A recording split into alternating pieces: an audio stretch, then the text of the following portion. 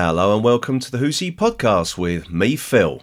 And in this episode, I'm going to be looking at the latest release from director and producer Keith Barnfather and the folks over at Real Time Pictures, and that is Sil and the Devil Seeds of Arodor, which was released today. But first, let's listen to the trailer.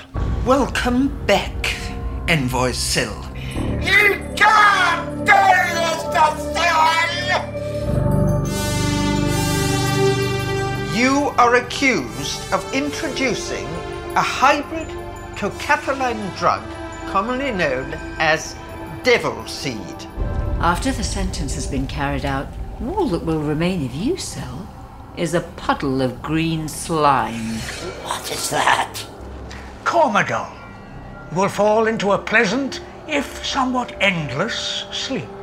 Mistress now. What of her?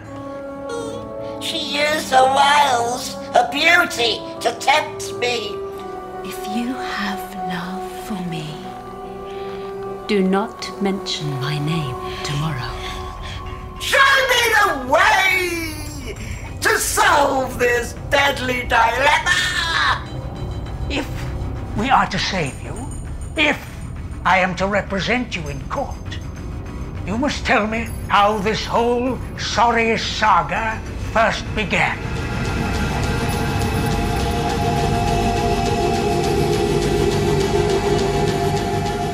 Where does the truth lie?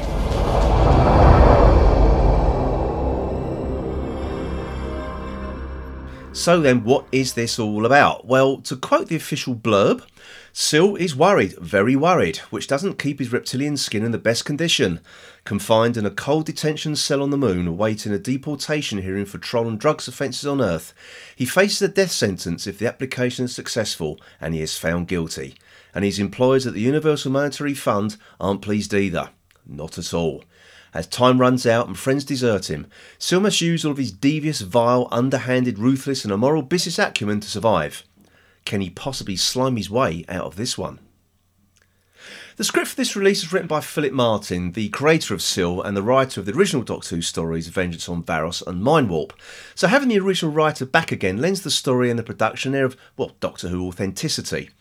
And incorporating a satirical edge to the story makes Sil's scheming all the more relevant in our very divisive political arena at the moment. Also return as Sil is Nabil Shaban and Christopher Ryan as Lord Kiv, and we also have Sophie Ace Aldred as Mistress Na, Janet Mummy on the Orient Express Hemfrey as the Adjudicator, and Sakuntala Survival Ramani as Larnier. Now, I don't want to enter any spoiler territory here, should any of you out there waiting to watch this, so I'll try and stay away from the actual plot, which is basically set after the events of Mind Warp and is really a courtroom drama in a sci-fi setting, and instead I will concentrate on other aspects of the production. I must point out before I continue is that this 97-minute production has been split into 4 episodes, so each episode ends on a cliffhanger, which reminds of classic Doctor Who, which I thought was a nice touch. And it also means that if you choose not to watch all of this in one go, you get a brief reprisal at the beginning of each episode just to jog the memory. So, how does it look?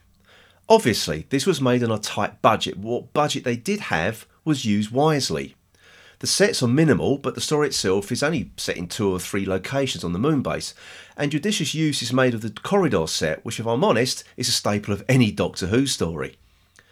There are also some nicely rendered CGI scenes of the lunar landscape and moon base, which for its budget looks pretty decent, though sort of fairly typical of a production of this type. The same can be said for the costume design.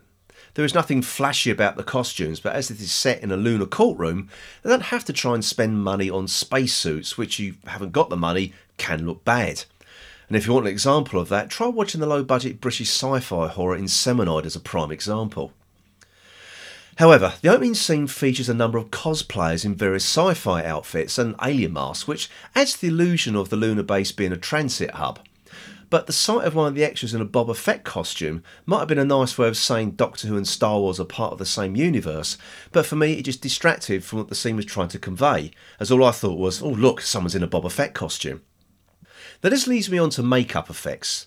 The team here have done a good job in recreating the Syl outfit, though I do remember it being a bit slimier in Doctor Who, but what they have done is scale back the size of the headpiece that Nabil Shaban originally wore, which when looking back at Vengeance on Varos was just far too big.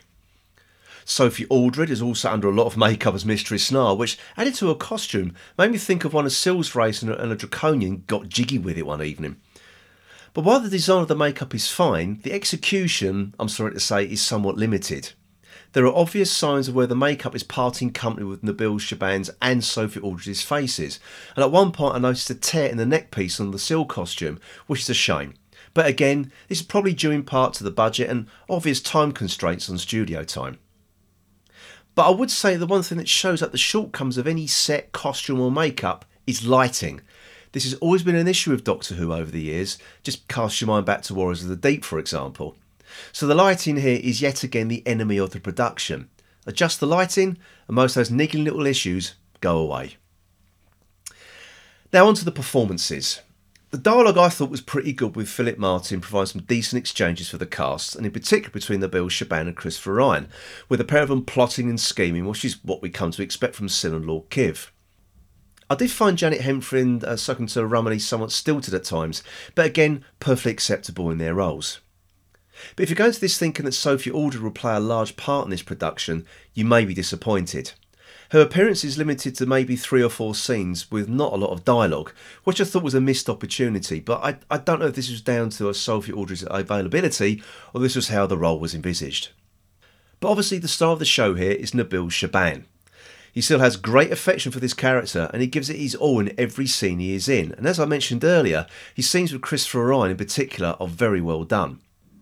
However, while his obvious gusto for donning the Syl persona in front of the camera once again and also being the star of the production, for me Syl works best as the antagonist, not an anti-hero.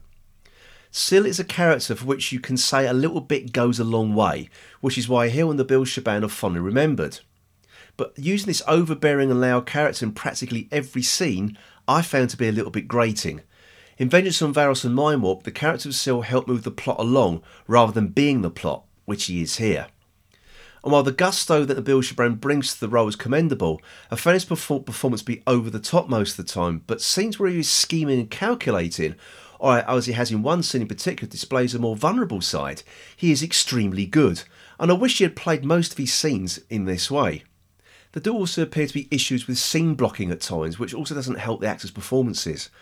A lot of scenes start with actors saying nothing or standing stock still waiting for their cue. Therefore, this makes performances appear a bit stilted, so maybe slightly editing these pauses may have helped the scenes flow a little better. But there's one scene in particular between Syl and Mistress Snar that has to be seen to be believed, and in my opinion, it should have been left on the cutting room floor for being downright bizarre and, well, in my opinion, unnecessary. But whether I'm right or wrong is for other viewers to really decide for themselves. I so desperately wanted to like this unreservedly, but I think the issue with this production is that everybody involved clearly has a lot of love for the characters and the production itself, and I think this is a blessing and a curse. Yes, it's made on a tight budget, but that doesn't matter. Making the best use of the resources you've got and making it look good is something that Syl and the Devil Seeds of Arodor achieves for the most part. But being a little bit more aggressive in the editing suite to help scenes flow a little bit better really would have helped, and this is what I mean by having a lot of love for what they are doing is a blessing and a curse. It came across to me that they liked what they were filmed so much they didn't want to lose a single frame. But after being quite negative so far, would I recommend this to someone? Well, yes I would.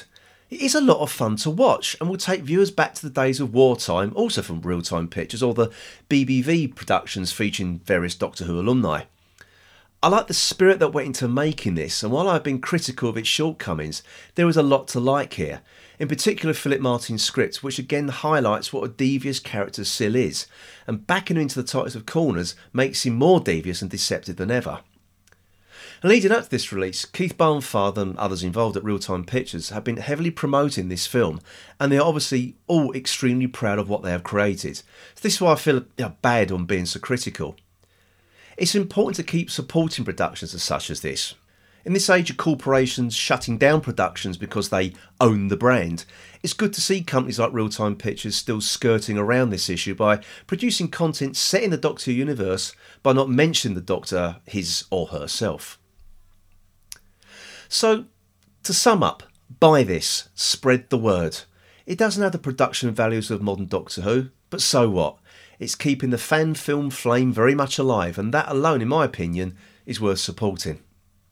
So, that's it from me, and I'd like to thank the fantastic people at Witchfinder PR for making this review possible.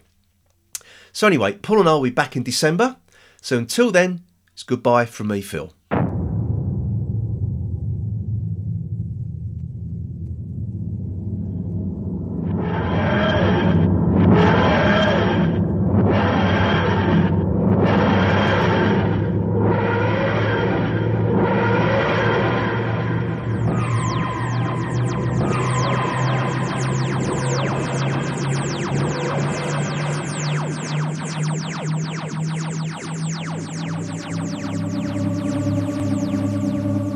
Listening to the Who's He podcast. Please visit our website at who's-he-podcast.co.uk. You can also follow us on Twitter at who's_he_podcast. And please also join the Who's He podcast Facebook group. The Who's He podcast is a member of the Doctor Who Podcast Alliance.